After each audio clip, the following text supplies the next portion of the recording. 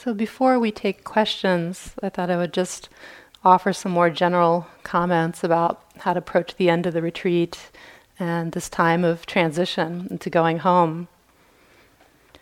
I usually think of coming on an intensive retreat like this as a 3-for-1 deal. So you really get 3 retreats for the price of 1, if you haven't noticed this already. So we start off with the pre-retreat retreat, which kind of starts from the moment that we push that button on the screen or we drop the letter into the mail to register for this retreat. And then we kind of know that it's coming. It's coming down the pipe. And there's all sorts of things that the mind does with that, right? I'm sure that you noticed all the build up to the retreat, especially kind of in the week or the few days before the retreat, feelings of anticipation, maybe excitement, maybe anxiety, all of the busyness and dealing with everything that needs to get done. So this is actually a really rich period for practice, that build-up time to the retreat is the first part of what we get from a retreat like this. Then we have the actual retreat, which we've been doing here for the last, 8 days now. And you all know about that, how that goes. But then after the retreat ends, also we get the third retreat. We get the post-retreat retreat, which is seeing that process of going back home, observing the process of this whole container of the retreat that we've been preserving so carefully, seeing that breaking down, seeing the atmosphere of heightened concentration, heightened awareness, heightened kindness in the mind, seeing that breaking down and fading away. So this can be a very rich time for practice. It's not that when the retreat ends tomorrow, we just drop everything and forget about what we've been doing here. We can take the practice right with us back into the world, observing the changes, observing the transition, observing what happens in the body, in the mind as we readjust and reacclimate to our ordinary lives. It's very common for there to be some amount of euphoria when the silence breaks tomorrow, kind of coming back into contact with each other, being able to make eye contact again, being able to communicate, being able to just look around, being able to let go a little bit of the discipline from feeling that pressure of having to be mindful every single moment. And this can be a very delightful time when the formal retreat container comes to an end. And we find that there is just a very natural momentum to our concentration, to our awareness. That there are just naturally all these little moments of awareness that come even without us trying to. Once we let off the gas and we stop making all that effort, there's still this momentum to what we've been doing here that carries us along. We may find that the heart is much more open. There's a great receptivity, a great sensitivity, a great appreciation for experience.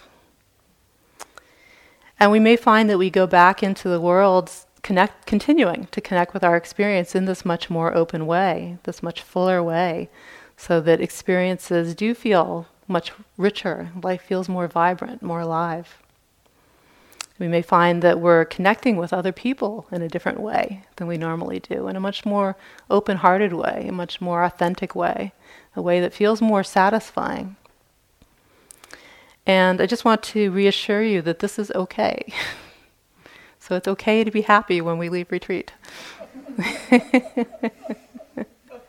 It's okay to recognize the beauty in the world, to see what's lovely and what's good around us, which we are generally more sensitive to, more able to appreciate, more able to feel grateful for when we come out of retreat.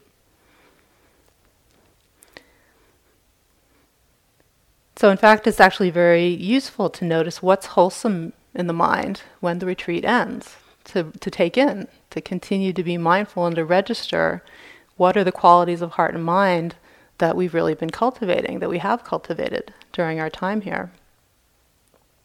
So we might notice that greater openness or greater awareness, a greater sense of calm, greater sense of appreciation.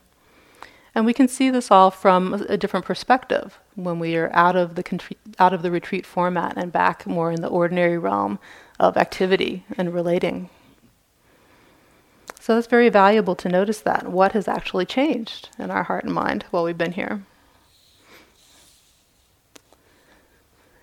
The flip side of this is that because we're more open, because we're more sensitive, because we're more aware, our normal filters, our normal defenses in relating to the outside world, the other people, the other circumstances are not as strong as they usually are.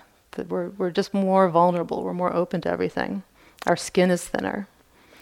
So along with the euphoria, it's very common, it's probably universal to just feel a certain amount of overwhelm.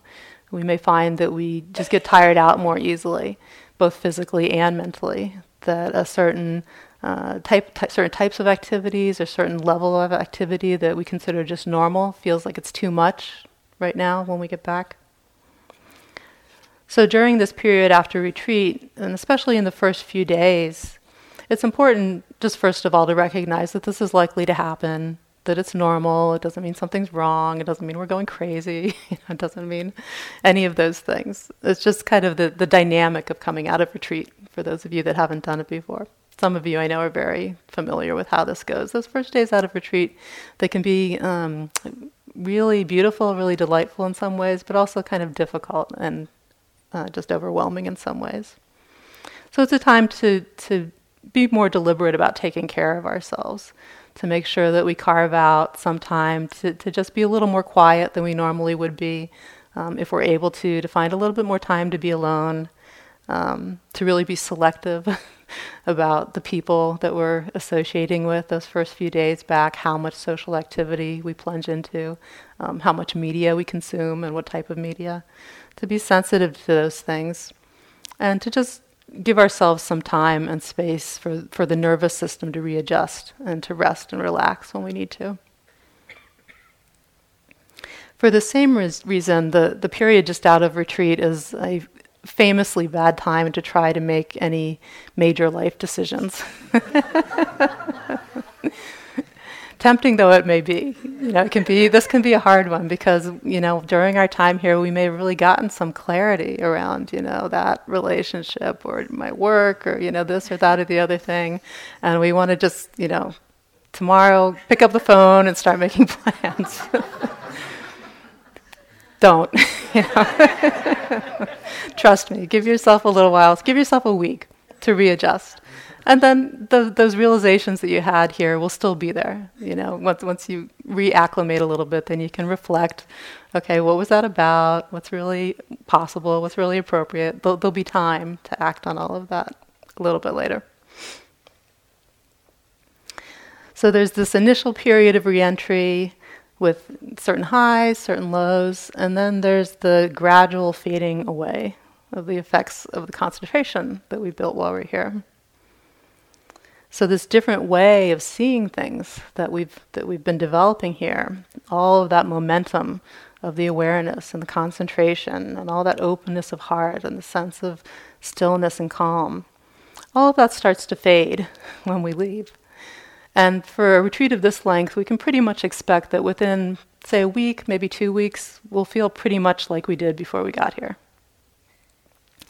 And this is when the Dharma blues can set in, the post-retreat depression. And this is when we can get really hard on ourselves and feel like, it's not going to last. This didn't stick. I didn't do it right. I didn't really get it. It's not going to work. I'm never going to get it. We can get really quite down about how the mind state of being in retreat fades when we leave. So we need to remember that this is just how it works. So we've been making, as you know, a huge amount of effort here to be aware, moment by moment by moment. And even if it feels like nothing's been happening and you're not making any progress, I guarantee you that the level of concentration in your minds right now and tomorrow when you leave is far greater than your ordinary, everyday level of concentration that you have. And all of those nice effects that we get from a retreat like this that we feel so keenly when we go back out into the world, these are primarily effects due to that heightened concentration. They come from the heightened concentration, from the mind being more collected, more tranquil, and more sensitive.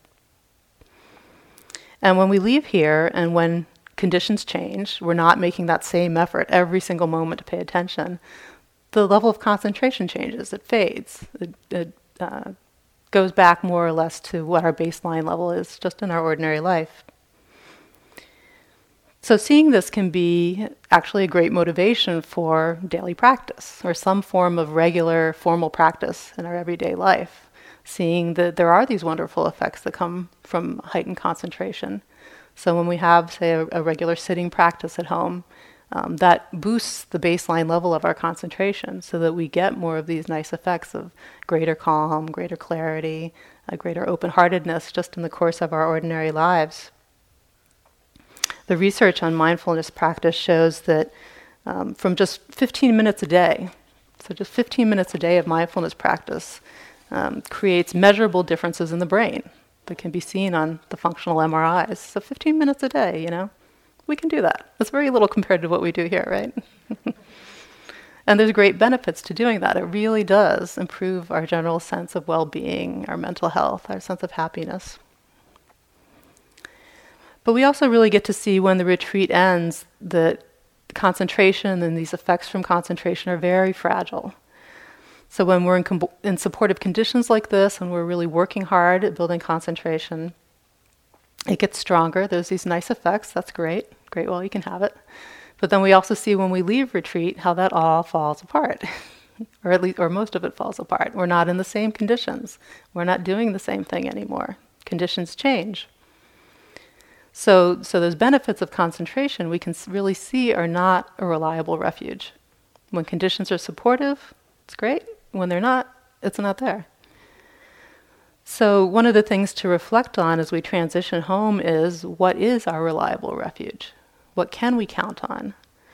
Is there something that we can find, a place of refuge within ourselves that is more than just the fleeting effects of concentration? So as we acclimate back home and adjust back into our normal lives, this is something to reflect on, something to consider. What happened there? What was that retreat all about? What did I learn? What do I know now that I didn't used to know that can help me to cope with life? What is it that stays, that I get to keep after the concentration goes? And for each of us, for each of you that's been on this retreat, I guarantee that there will be wisdom there that was not there before you came. So this is something to reflect on, to explore. With the understanding that just out of retreat, in those first few days and weeks, our hindsight is not very good. So often our understanding of what went on at a retreat continues to evolve. So we have a certain understanding just right now, still really in the midst of it, of what's been going on, what its significance is. And then in the days and weeks after we first get home, that can change quite a bit. We might see it from a different perspective, from the stance of our ordinary lives. And then further down the road, too, maybe in a few years or in a few decades, we can have very dramatically different understandings of what the significance of this retreat was kind of in the bigger picture and what really came out of it.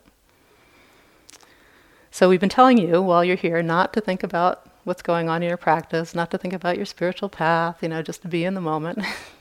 But when you go home, definitely do reflect. There is a time and a place to think about it, to consider, where am I in my path? Where am I headed? What's my aspiration for myself? And where am I going? And then just to say a word about breaking silence tomorrow. This is always a very dramatic experience when the silence breaks. All of a sudden, there's going to be this huge commotion and lots of noise and lots of activity. And it can be a little overwhelming. So just to give you permission to pace yourselves according to what you feel you can handle. It is important to do some talking tomorrow, to connect with some people, look at each other. Tomorrow you guys will get to see each other's smiling faces and get to see what we've been looking at throughout the retreat. It's really beautiful to see, what's in each other's faces when we break that silence and we can see the kindness and the awareness that's there, the brightness that's in each other. So look at each other, talk a little bit, talk as much as you feel like is appropriate, but don't feel like you have to, have a deep philosophical conversation with every person here. It's not going to happen anyway, and it'll just wear you out. So maybe there's just a few people that we really want to connect with in a more significant way. Maybe, if there's a friend or a significant other we came with, or just people we connected with before the retreat that we want to check in with again. But really, for the most part, it's okay just to, look at people, smile, offer a little bow, and take in as much as you feel like you can take in. And we'll all understand, we can kind of come to an agreement that if we feel like it's too much and we're just getting overwhelmed, or in the midst of a conversation with somebody, we can just kind of bow and say, okay, I think I need to go be a little quiet now. And people will understand. We all know what that's like. And then when we get back home, it can be a little sticky talking about what went on here with others. Talking to our family, our friends, coworkers, whoever might ask, how was that retreat that you went on? What on earth do you say? And I got some great guidance from Joseph Goldstein, one of the founders of the center, in one of the early retreats that I was on. He said that when we go back and family, friends, acquaintances ask us how the retreat was, his approach was to say, great. Period. End of story, Because that's really usually what people want to know. They just, basically most people just going to want to know that you're okay, that you didn't fall off the deep end, you didn't lose your marbles, you haven't joined some horrible cult, and this is mostly what people want to know. So how was that retreat? It was great, a lot of tranquility. And that's, for the most part, that's really all that we need to say. That will satisfy probably 99% of the people that ask us. And occasionally there may be somebody that really does have a genuine interest in the Dharma, one of those Dharma friends, or somebody that's curious and really does want to know a little bit more about what went on here. So even in that case, to protect our faith, to guard our insight that we've had here, and to share just that part of the teachings, that part of the experience that was really clear, that we feel we can say with confidence, and not to start kind of exposing the deepest recesses of our heart or our insight that we experienced here. Because those places are still, they're very vulnerable. They're very fragile, that budding faith, that budding insight that we have. It can be really hard if we try to show that place to somebody that's close to us, or somebody whose opinion that we care about, talking about this great opening we had, or this great insight that was so important, and they kind of, really, If we get that kind of reaction, that can crush our faith, that can crush our heart. So to protect what you've learned here, to protect your wisdom, and to protect your loving kindness that you've been generating. And very last word, as kind of an extension of that, is, if we've been on the retreat with somebody, with a partner or with a friend, somebody that's close to us, to be really mindful how we discuss the retreat with that person. Because it might feel like, oh, they're really going to understand, so we can really open our heart to them. But we have to keep in mind how dramatically different experiences people have here that are even on the same retreat. So I've known cases where there were partners on a retreat, and one partner had, say, a very difficult experience, very demanding, very challenging, slogging through a lot of dukkha. And the other partner had, really bright, light, opening of insight and love and joy. And there can be a little bit of, as much as we might love another person, it can be hard to hear their experience if it's very different from what we had, if it's maybe what we might have liked to have had, or what we wish they didn't have. So there's certain things that you can talk about very easily. Talk about the schedule, how crazy it is. Talk about what happens with your sleep, the food, the teachers, all that kind of thing. We can talk on that level. But to consider when is the right time and place and way to broach kind of the deeper experience, the more profound experience on the retreat. And it may be that we just make an agreement with our partner that those are just private places in the heart. And maybe we don't need to share those, or we don't need to share them right now, maybe later. So I'll leave it at that for general comments. And let's see, if you want to get up and have like a 7th inning stretch, then we'll take some questions.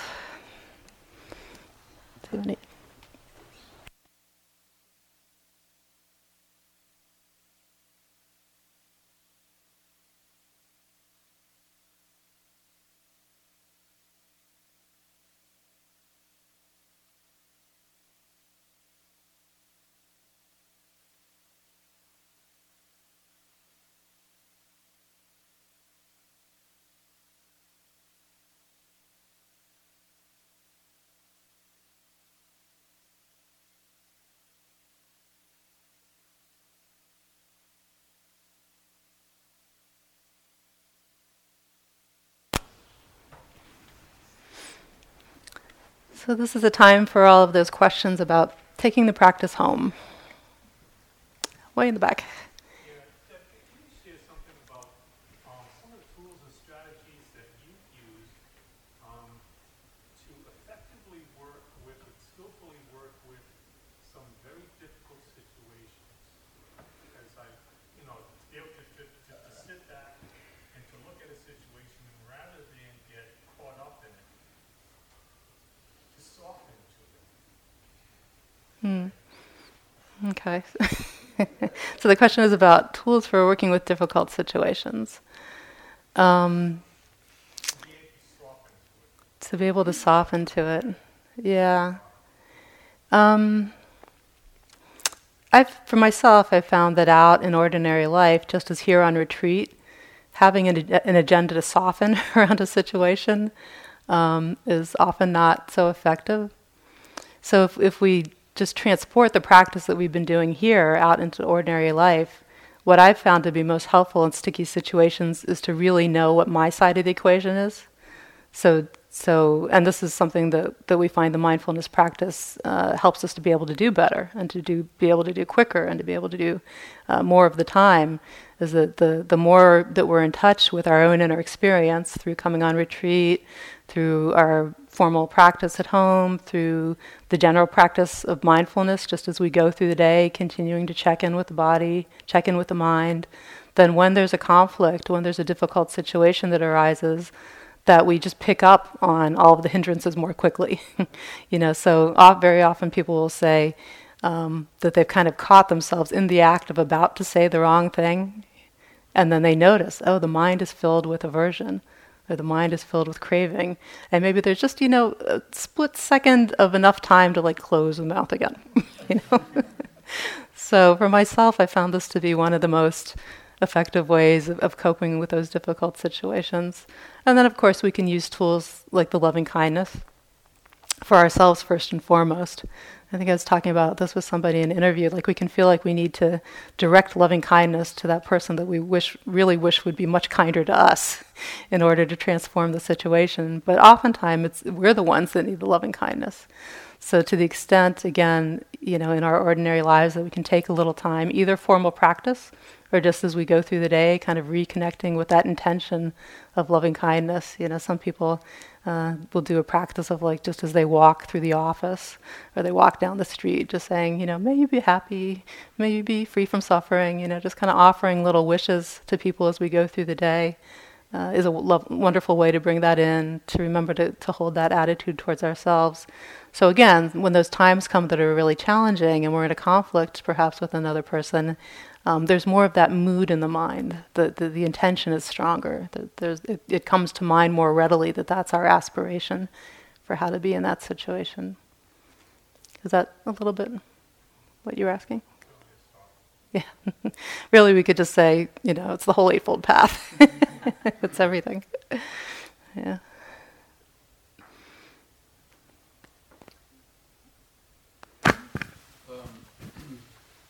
Going from retreat, during a retreat, momentum is built. Momentum. And then always looking for strategies. From my understanding and my experience, momentum doesn't build between retreats, but maintaining the momentum. Besides the daily sit, just what during the day are different things that, I'm talking about continuity of awareness, not just loving kindness, but what Dave and you're talking about, taking it out into the everyday life, the continuity of awareness. Right. How successful dealing with people on a daily basis, it just cannot be there. Right. All the time. How do you split it up, or what are the best ways to split it up? Yeah, I have a couple thoughts on that. I think, the first thing I'm inclined to say is what Deborah alluded to, which is, just seeing if the mind is attached to, some of the fruits of the momentum that can sometimes come up on retreat. If we really kind of have an expectation that those qualities will continue in daily life, typically we're set up for some disappointment and some frustration. And I also think that it's important to recognize that, absolute continuity it's not possible. And we just do that, at least from what I understand. And so I think we can just, try our best to to really recognize the quality of the mind when awareness is present, regardless of the specific objects, and when it's not present. And so if we can kind of tune into the simplicity of that awake quality when awareness or mindfulness is there, even if it's with a step or with a sight or a sound, we can just monitor if that quality of awareness is actually present. And so in that way, we don't get too drawn into the objects or the concepts, so to speak. Something I found really useful in terms of a practical piece is, just really framing activities before I actually engage in them. So shoring up the intention of the mind. So if, for example, I know I have to, be quick to leave the house in the morning, grab my keys and cell phone, and put on a jacket, I'll recognize that this is the activity that needs to be done, and say, what's this really like? What's it like to move quickly to grab my keys, my jacket? And that kind of prepares the mind and frames that particular activity so the mind can be interested and be more present. And so we can find we can do this throughout the day, just kind of frame activities that we need to engage in, and really ask that question of, oh, this is what it's like walking slowly to the car. And then, the awareness can kick in. Or, this is what it's like driving to work, and then we can sort of set a little intention to be there for that 10 minutes. And so in that way, the day can actually be, in some sense, broken up into little segments, and just reminding ourselves to really be there for that segment as best as we can, with a good dose of forgiveness for the times we get lost, or we get lost in thought or just aren't present. I think that can be really helpful, just to kind of help with that continuity.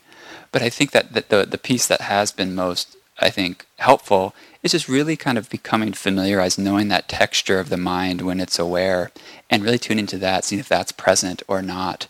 And the specific objects aren't not so important. Yeah. Is that help? Yeah.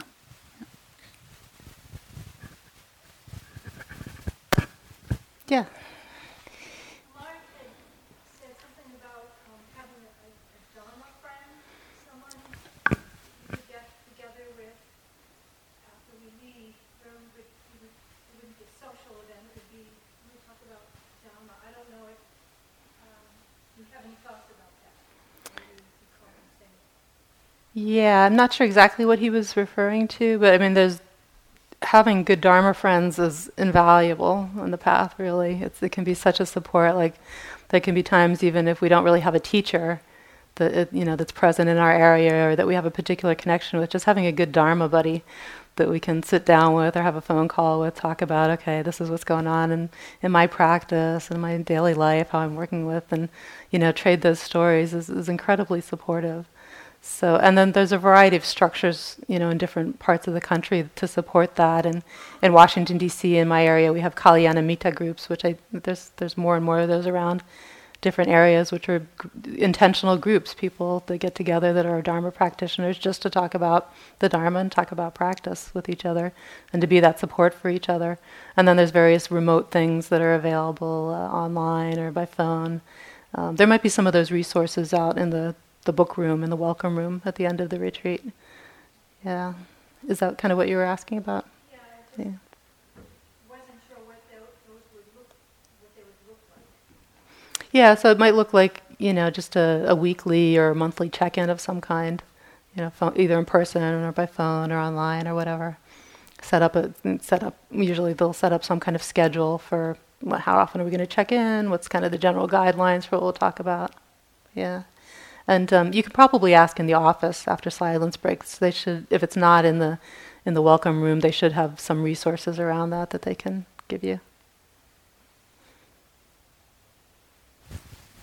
Something that I just thought of is I was looking at one of the those many lists, as many of you know, kind of in the Buddhist tradition, and I came across something that surprised me in regards to Dharma friends, and it listed the 5 hindrances, and it also listed the traditional remedies or antidotes to the 5 hindrances. What are the activities or things we can do that help kind of reduce the power of these hindrances in the mind. And one of the items that showed up for every hindrance was speaking to a good spiritual friend.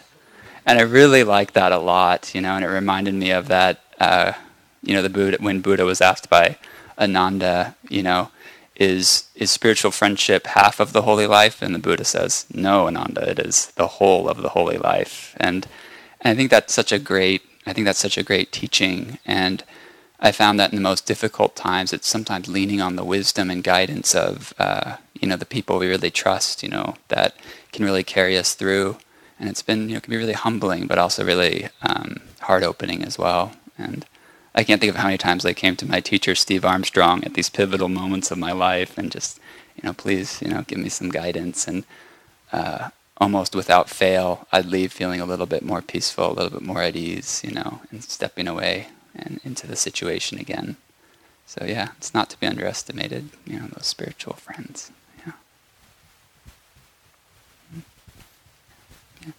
Question about wise action. I really like Mark's story about, he told a story about how the man looking for something, you can only see it under the light, even though you know he can lose it. So I find myself, I'll be in a situation or a mental state where I'm aware this is happening, and I know what I usually do that doesn't work, but I still go, I don't know what else, I don't know where else to look. I don't know I don't know where to go or the other places. I know where I've been looking is, the well-lit place, and that doesn't work. So in terms of finding the wise action, what I've been thinking about, what I've been working on, it's just what's dukkha, what's not, what comes, just continuing to, put some questions to like this wisdom just unfold gradually, naturally. Do you have any suggestion, guidance on when that happens? Refrain from doing what I know doesn't work, and just don't do anything until something comes, if that's possible within the circumstances. So just any wise action translate to my everyday life.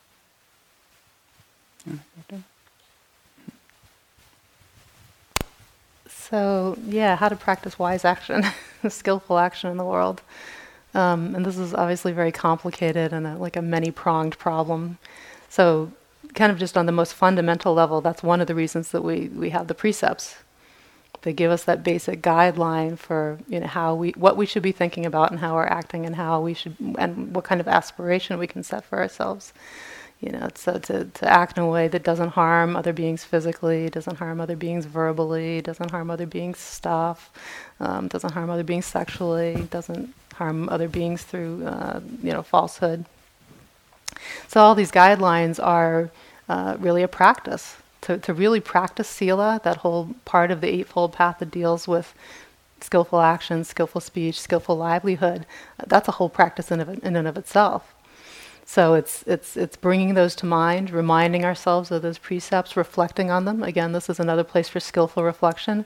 What do these training precepts, these kind of very formal statements, what do those actually mean to us in our lives? What's their significance? Where are the places that they're juicy, that we really want to put some attention into how we're being in the world? So there's the training with the precepts. With these kinds of questions, I always come back to the power of intention and the power of aspiration, which is another part of the Eightfold Path. The spoke of right intention, skillful intention. So this is again to reflect frequently. What is our aspiration for our life? The aspiration of kindness, the aspiration of compassion, the aspiration of letting go. So reflecting on those and seeing if we can connect in the heart. Yes, this is really how I want to be in the world. So all these reflections that we encourage you not to do here can actually be very useful in the world, to use thought, to use our thinking, use the thinking mind as our ally on the path. To, instead of thinking about, what show am I going to watch tonight, think about, the 5 precepts. What do they mean to me? Think about my aspiration. Or as Vance was saying, some people find it very helpful to start off the day this way, reflecting on the precepts, reflecting on our aspiration for the day, setting an intention for the day. Let me be in the world today in a way that doesn't cause harm. Or let me be in the world today in a way that spreads kindness. Whatever feels juicy and relevant for us.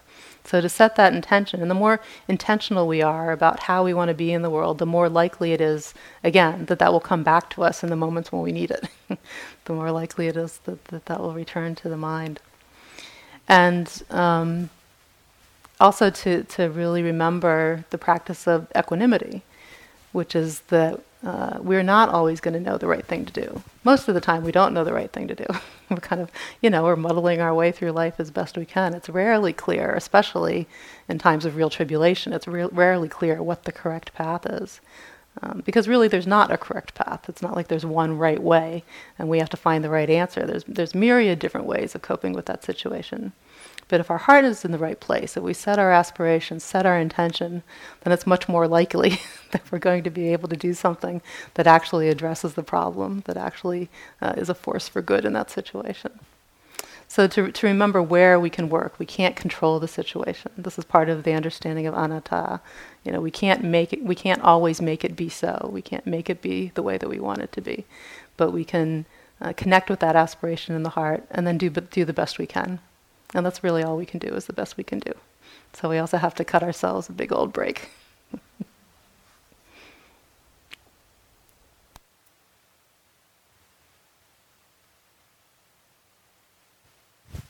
Any other questions?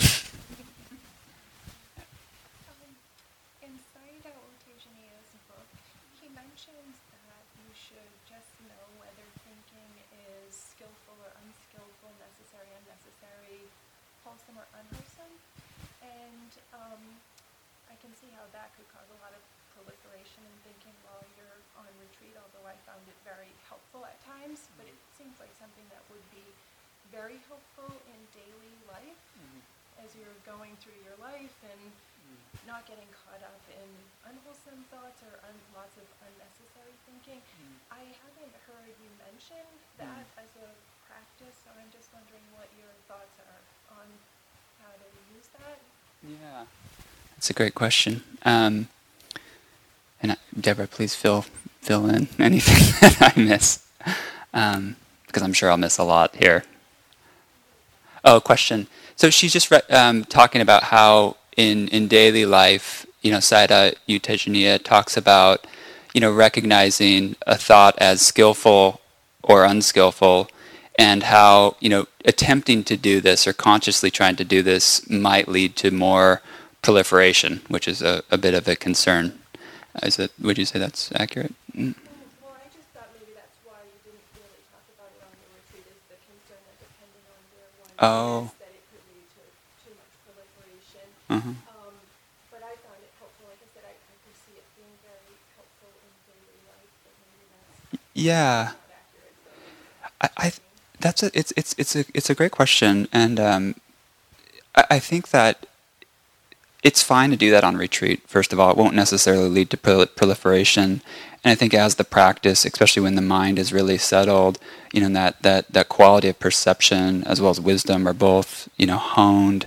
It's almost spontaneous, that the mind can kind of recognize, oh, this is a thought that perhaps is wholesome. This is a thought that is unwholesome. This is just kind of I don't want to say kind of a random or neutral thought that doesn't really carry either of those polarities, so to speak. But in daily life, one of the things that I've found most useful in identifying, whether a thought is wholesome or unwholesome, is just seeing if the thought arises, is there a specific tone or a feeling tone that arises in the mind?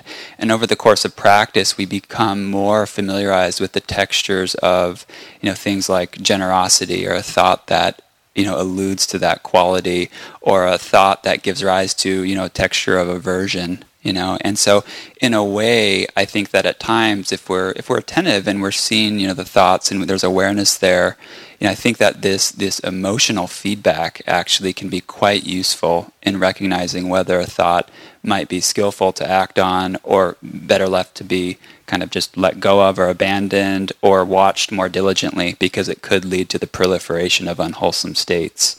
And so I think that that's been something that's been really useful. And recently in the practice, it's really been something that I've tried to take up is when recognizing, wholesome thought arising in the mind, if there is a course of action that can be associated with that particular wholesome thought, to act on it, right? And if it's a particular thought that seems to lead down alleyways or corridors of, mental torment, it usually kind of wakes up the mind to say, oh, it's a good idea to be a little bit more vigilant around this and guard my speech and actions. And so, I think that it can be recognized, the wholesome and unwholesome without much proliferation, and sometimes attuning to other aspects of our experience can give us further information about whether or not it's skillful or unskillful. Does that help answer? Yeah? Okay, good.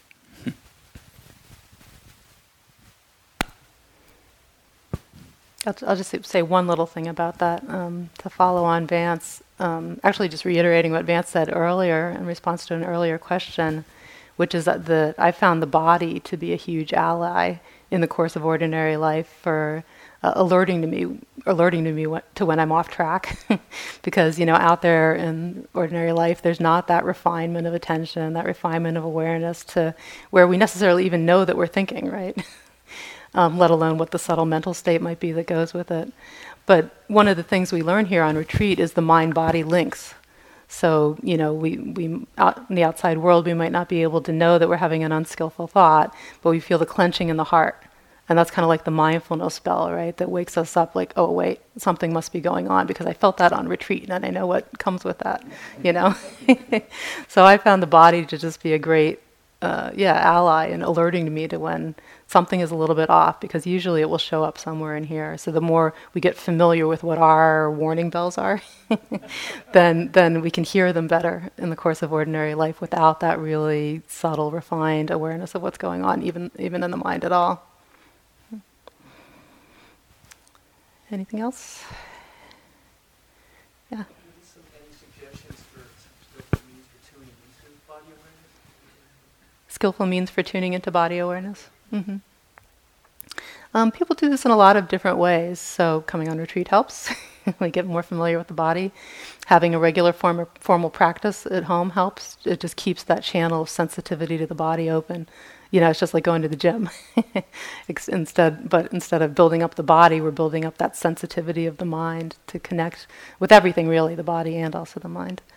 And then just as we go through the day, getting in that habit of checking in with the body. Kamala often mentions the practice that she did at home when her kids were small, and she really couldn't get away for retreat, so she would do washing the dishes meditation. There was a period when I first started practicing that I was still working an office job in cubicle land, and there was this one long passageway that I would go back and forth, over and over again throughout the day, going to the printer or my boss's office or whatever. So I made up, and there's nothing I could do while I was walking down that hall. I was just walking down the hall. So for a while, that was one of my big touchstones during the day. Just every time I went down that corridor through the cubicles, to just feel my feet. Not doing slow walking, obviously.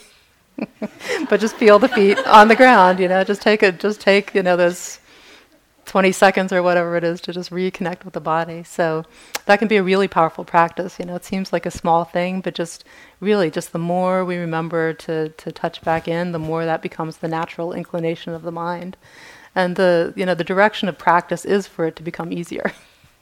The direction of practice is for it to become more something that we made a habit, that we've ingrained into our system. We just keep doing it over and over again. First, it takes a lot of effort, a lot of intention. Over time, it becomes more automatic. It becomes more just the default mode of how we are in the world.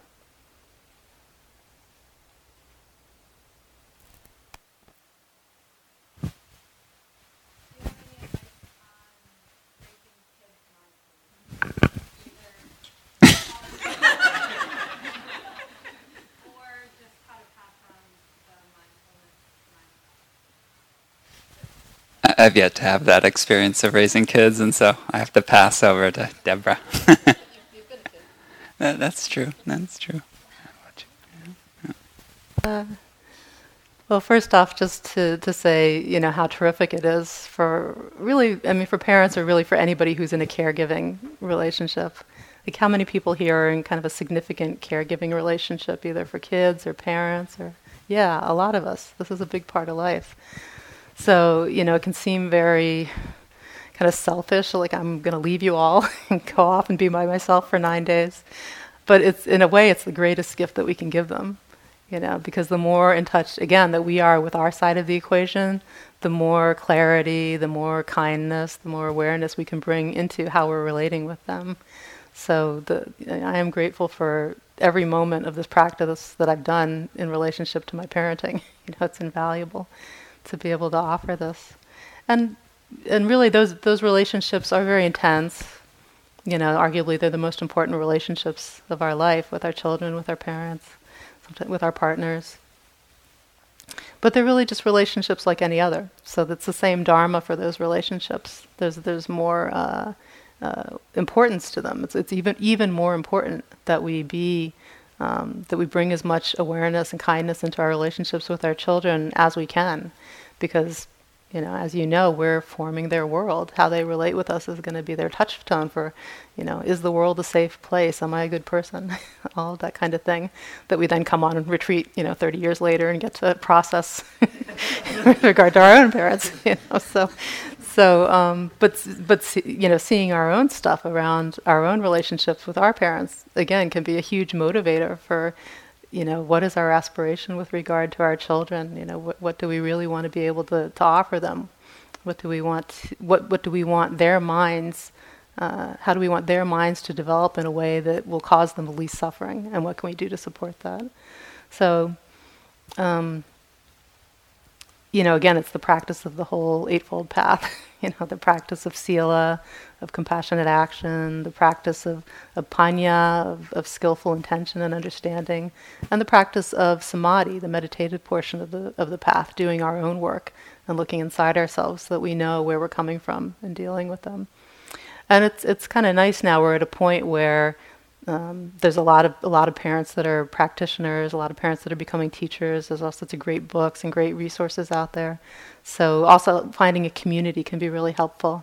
Connecting with other parents that are also yogis, again, to exchange those war stories, to share strategies, to just support each other and how difficult it can be. And it's a constant exercise in failure. So we need to be kind to ourselves too, because there is no perfect parent. It's not going to be us. There hasn't been one yet, and it's not going to be us.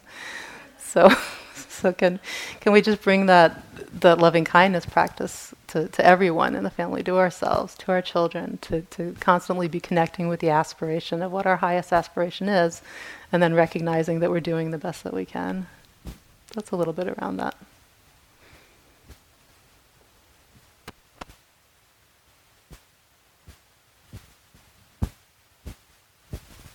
Anyone else have a question? Amy. Yeah.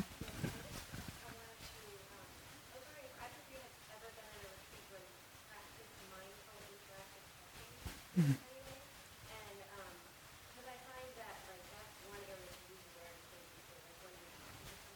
Yeah. So, is there a percentage of attention on the listener or on yourself? Just to speak a little bit about, and just take mindful from the awareness space, just concentrating on the breath. Yeah, yeah. It seems like naturally there might be room for that kind of activity in a detox therapy like this, but I just Right.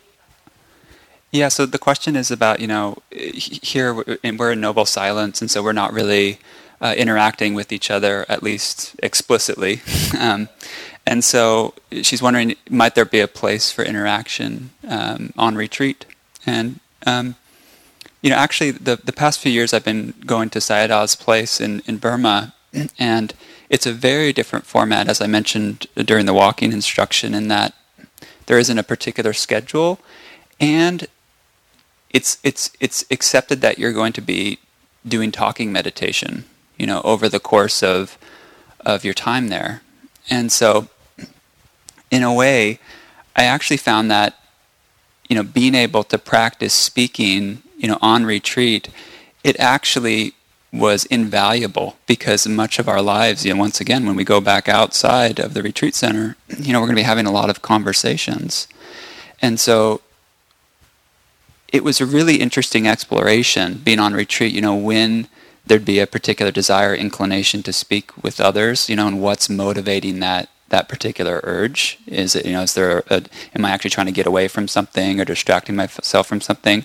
Or is there kind of an avoidance of contact, and actually trying to, out of aversion, protect my practice? And so it was really interesting just to see the mind kind of, pushing and pulling away from people and towards people based on, particular motivations. And sometimes it was really wholesome. It was really just to expand, Dhamma knowledge or get support when something was really challenging, and just speaking with other yogis there. And I think that one of the things that became really apparent was what Deborah was speaking about a few moments ago. And when you're practicing speaking, it became really apparent when maybe I was saying a bit too much, or actually kind of like in some sense holding myself back, so speaking too much or actually not speaking enough. And in both situations, I actually felt this agitation in the mind and in the body, whereas when it felt as though, this was sufficient, it's feels like a good amount, I've made the point, so to speak, the mind was actually quite settled. And so it was really fascinating kind of looking at that direct feedback of the body and the mind when having a conversation. And something that I would really encourage you, maybe when we break silence tomorrow, is just to pay attention to the force of eagerness. It's a really powerful force, when speaking with other people, where they're still speaking and we're listening, but the eagerness of mind comes in, and suddenly, awareness can kind of get a little bit jarred, and so that can be a really interesting piece to kind of hone in on when we break silence tomorrow. And I also think, in regards to your question of, how much attention to kind of, place inward, I've actually found that we can place a considerable amount of the awareness internally and still be able to actually have a very conscious and intimate conversation.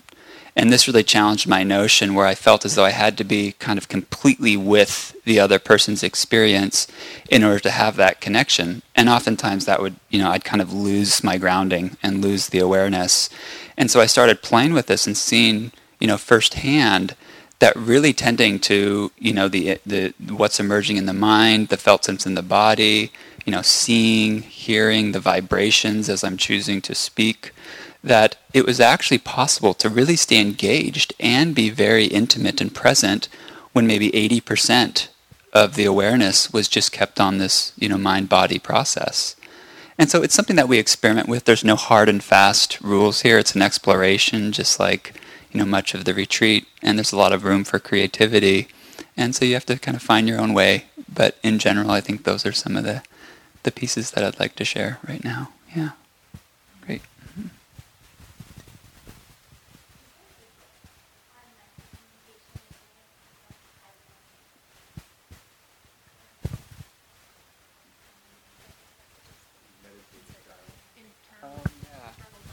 Yeah, there's something called Greg Kramer. Yeah, thank you. Insight dialogue. Oh yeah, and I think there's another trainee, Bart Van Marnix, in New York actually, that is really big into insight dialogue. So might be someone worth speaking to. Yeah. Ah. And The Art of Communication by Thich Nhat Hanh. Yeah. Great.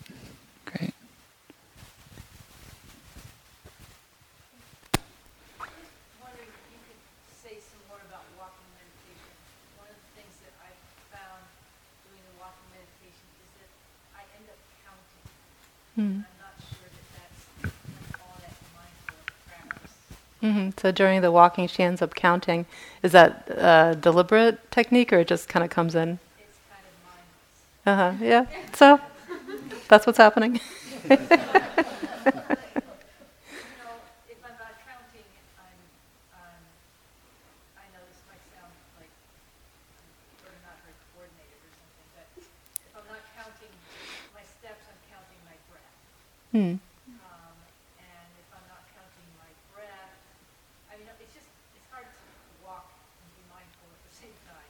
Yeah. So it's hard to walk and be mindful at the same time. It's amazing we manage it at all, isn't it? Um,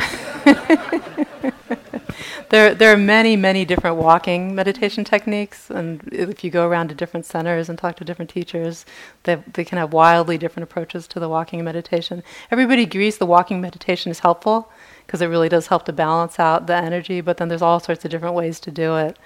So the kind of the traditional one in this technique is to feel the stepping, the feet on the ground, the lifting of the legs, the moving of the feet, and kind of stay grounded in the lower part of the body. And we can put a soft mental label on that. The lifting, moving, placing is kind of the traditional three process step that comes from Burma. Or it can just be noting more in a more concrete way, what are the actual sensations? So heaviness, vibration, movement, pressure, just connecting with the actual sensations as we're walking. In this style of practice, we want to be using the walking meditation to build awareness rather than tranquility or concentration. So it's just to be aware of anything with the walking that's actually happening in the present moment. Some people do kind of a rotation of different things that are happening as we walk. So you could do stepping and feel a couple steps, and then you could do moving and just feel the body moving through the air. And then you can do hearing, open up to the hearing, something like that, kind of going through a cycle of 3 things just to give a little focus to the meditation so that it's not just random things popping into the mind. But if we're centered and we're present and there's just a general connection with the stream of experiences we're walking, we don't really need any of that. So again, this is part of the art of meditation, is to figure out what's the best approach to the walking right now, given how my energy's going, how the day's been, what the mind's getting up to. But really it doesn't matter what happens, as long as we're aware of it. So if the mind wants to count, counting mind.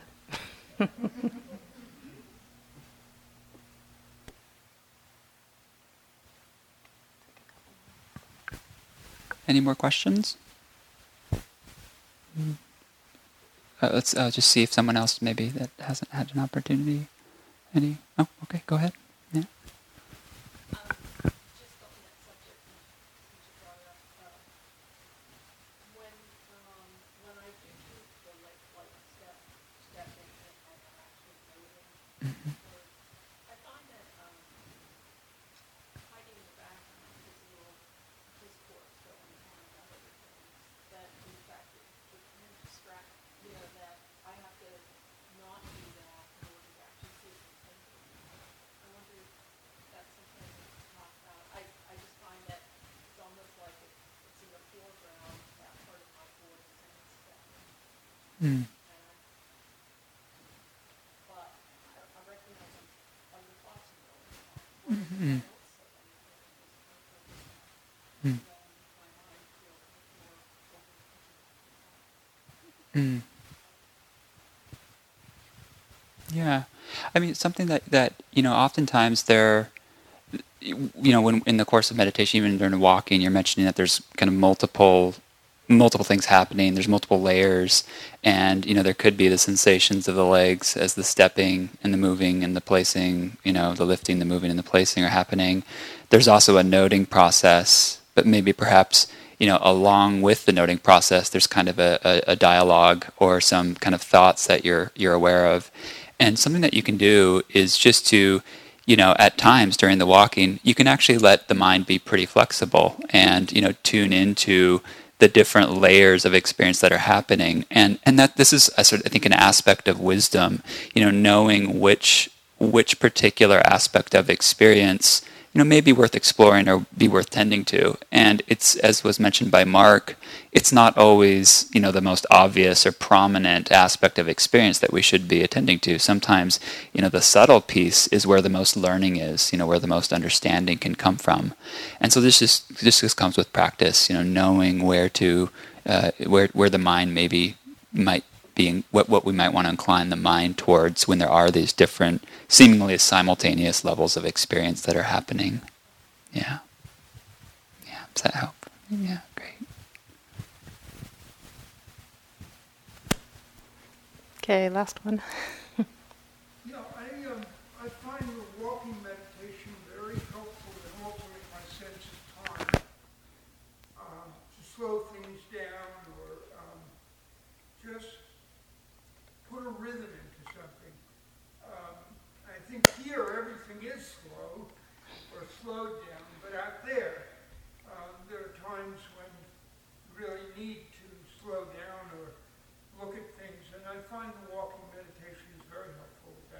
hmm hmm So the walking meditation being helpful in the course of ordinary life to get a little, foster a little tranquility, a little calm, slow things down.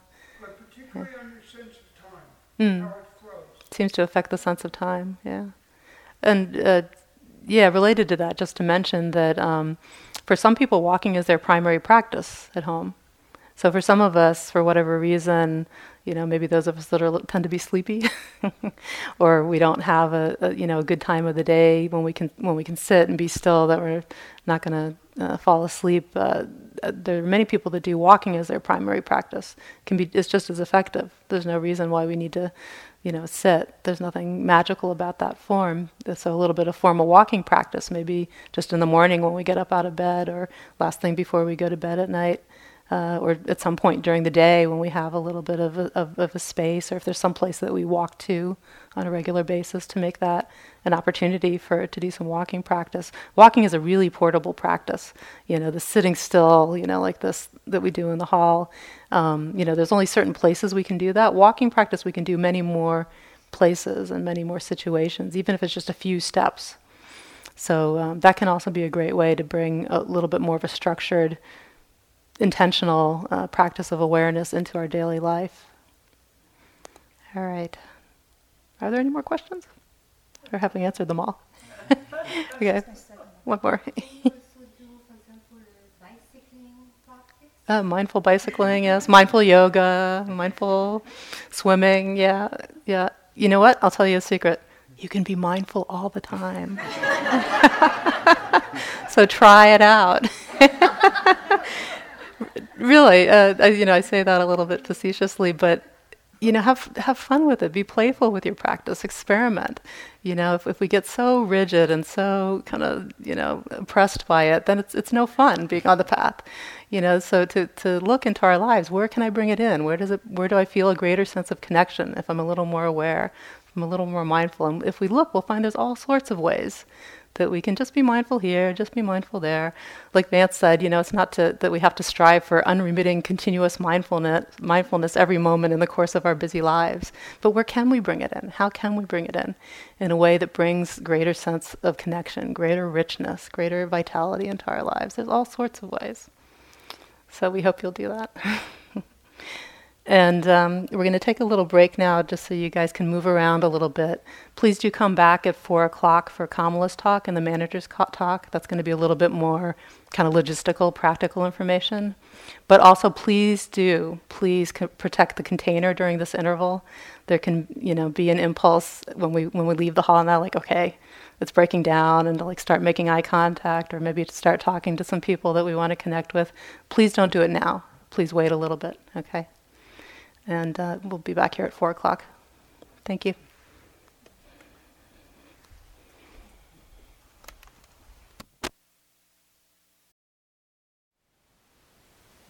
Thank you for listening.